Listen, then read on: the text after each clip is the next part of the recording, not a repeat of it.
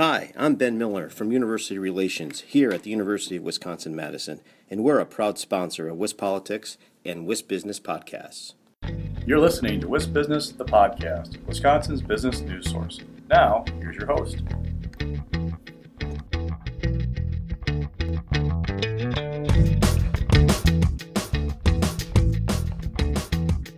Hi, everybody. This is Alex Moe here for WisBusiness, the podcast. Today, I'm joined by Scott LeBlanc, a labor and employment attorney with Husch Blackwell in Milwaukee. Scott, thanks so much for coming on the show. Thanks for having me, Alex. Of course. So today we're going to be discussing a recent rule proposal from the Federal Trade Commission related to non-compete agreements. And I thought we could just get started with a brief explanation from you on how these agreements typically work under the current framework, and then we can get into the new rule.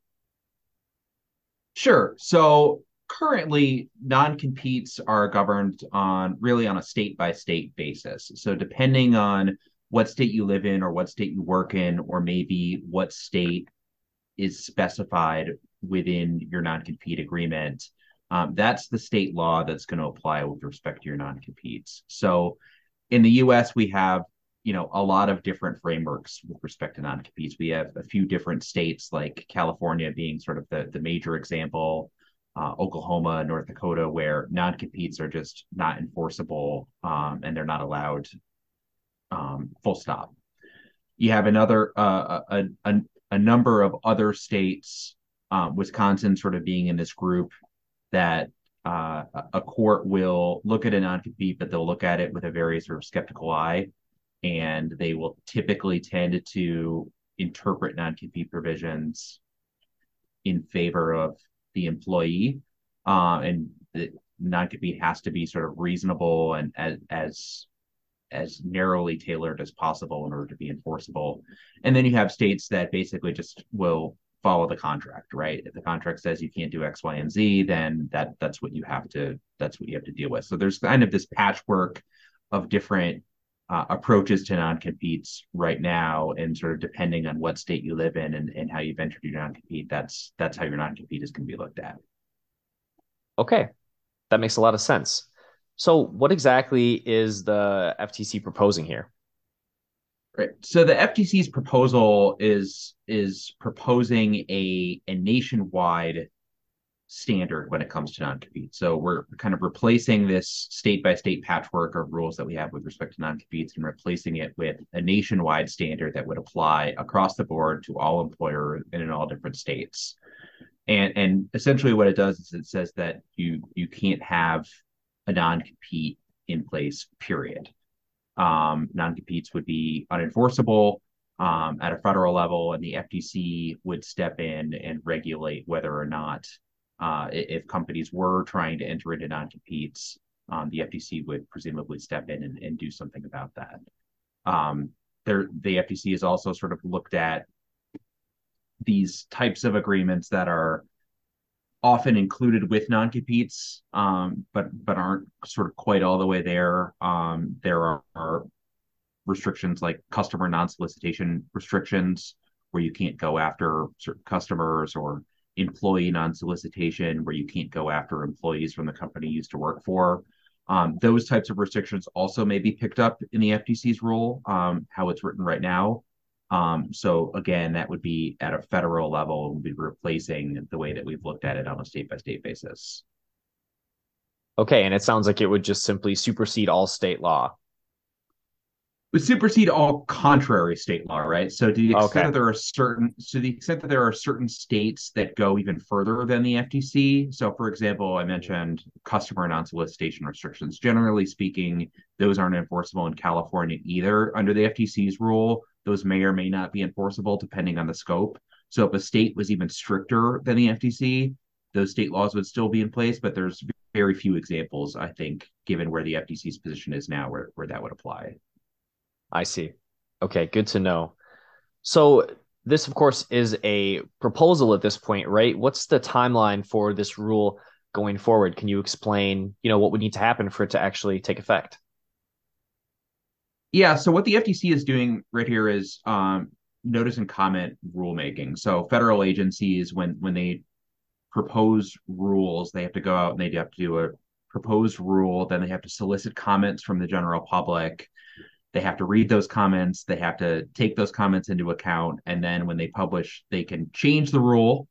And they'll usually include in their final rule an explanation of why they changed the rule and sort of how it's reacting to some of these comments. And that final rule is the rule that actually goes into effect. So right now we're just at that proposed rule stage. We're in the period of time right now where the FTC is soliciting comments. I think I checked it just a few hours ago. There were almost 13,000 comments right now, and that comment period is going to go, I think, still for another few weeks. So I'd expect that we're going to see a lot more comments be submitted. So the FTC has to go through all those comments. They have to figure out how they're going to respond to those comments. They have to figure out whether or not they're going to change the rule, and then they have to put together what that final rule is going to look like. So I think our folks who are keeping an eye on this think that that's probably not going to happen until late 2023 at the earliest, that we would get a final rule. And then based on the proposed rule, if the implementation period were to be the same, I think it's 180 days before it would go into effect. So you're talking about probably at the earliest some point in 2024. Now, even if a final rule goes into effect, that's still open to legal challenge. We saw this on the vaccine mandate. We saw this a few years back in the labor and employment world when they tried to raise the minimum salary threshold. The Department of Labor tried to do that. And so there will be a legal challenge. There's kind of interesting arguments, I think, on why the FTC might not have this authority. This is really the first time the FTC has stepped into this area and declared that this is sort of part of their mission. And so I think there's a good chance that this could get tied up in litigation to the point where it would either be slowed down or completely stopped at some point. But again, that's probably not going to happen until later on this year or early next year. Interesting. Okay, that'll be something to keep an eye on for sure. And then, Scott, I'm interested in your perspective on the ripple effects if this does go into effect. How would this affect the U.S. business landscape, in your opinion? Yeah, so one of the things that I've kind of focused on and been really interested in is that there's a specific exception that's carved into the FTC non-compete rule about non-competes in the sale of business. Almost every state treats non-competes that are entered into in connection with the sale of a business differently than non-competes in kind of the employer-employee context. The idea being they don't want people to sort of sell their business and then be able to turn around the next day and open up a competing business, right? If someone's buying their business, they should have the ability to be able to keep you from being their competitor, at least for a certain amount of time. So most states, Wisconsin included, they recognize that in the sale of a business, they're going to look at these non-competes sort of a lot more equally with respect to the power dynamics than they would in an employer-employee relationship. The FTC's rule proposes that, yes, there would be that exception, but only to the extent that the non-compete is with someone who is a 25% owner or greater in a company. And if that holds up, I mean, you think about selling a big company, there can be a lot of pretty major people who are owners who might have an ownership stake that's less than 25%. If that holds up, that could have a really significant impact on mergers and acquisitions activity and how we look at pricing and figuring out how things are going to work in that sort of mergers and acquisition space. So I think that's going to be a pretty big shock to the system for a lot of companies and a lot of folks in that are looking to sell or buy companies about how they're going to sort of work around that. I'm expecting that piece of it might get changed, but that's one thing I'm really taking a look at. I think the other piece of this is from the pure employer-employee standpoint, what we've been talking a lot to clients about is that if this goes into effect, and again, I would caution that I'm not sure that it is ever going to go into effect, or if it does, it's going to be maybe in a bit of a different form. But if it does go into effect, I think that there's going to be much more important put on about restrictions on confidentiality and non-disclosure of information. So sometimes we talk to clients about that being sort of a backup if your non-compete doesn't doesn't hold up. That you have, if you have language in an agreement that says an employee can't use your confidential information, can't use your trade secrets, can't take property from you and go bring it to a competitor, that can be an effective way to be able to regulate what would otherwise be unfair competition. And so when we've had, oftentimes a fact pattern will come where if somebody does go and work for a competitor, they will do things like take a bunch of information, email a bunch of information to themselves, to their personal Gmail account or something like that before they go off and do that. And that's pretty easily, if you have the right IT framework in place, that's pretty easy to track down and nail people if they're going to go ahead and do that. And so I think companies are going to need to be a lot more thoughtful about what is the important information that we don't want people to take to our competitors? How do we protect it? How do we keep an eye on it? How do we make sure that when employees leave, that we know that this information isn't being exfiltrated and then going on and being used by our competitors? Right. Yeah, that makes a lot of sense.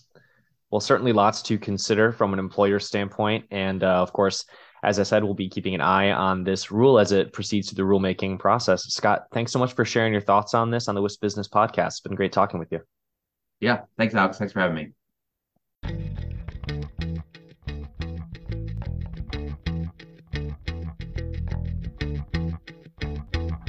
You've been listening to WISP Business, the podcast. Now stay tuned for word from our sponsor.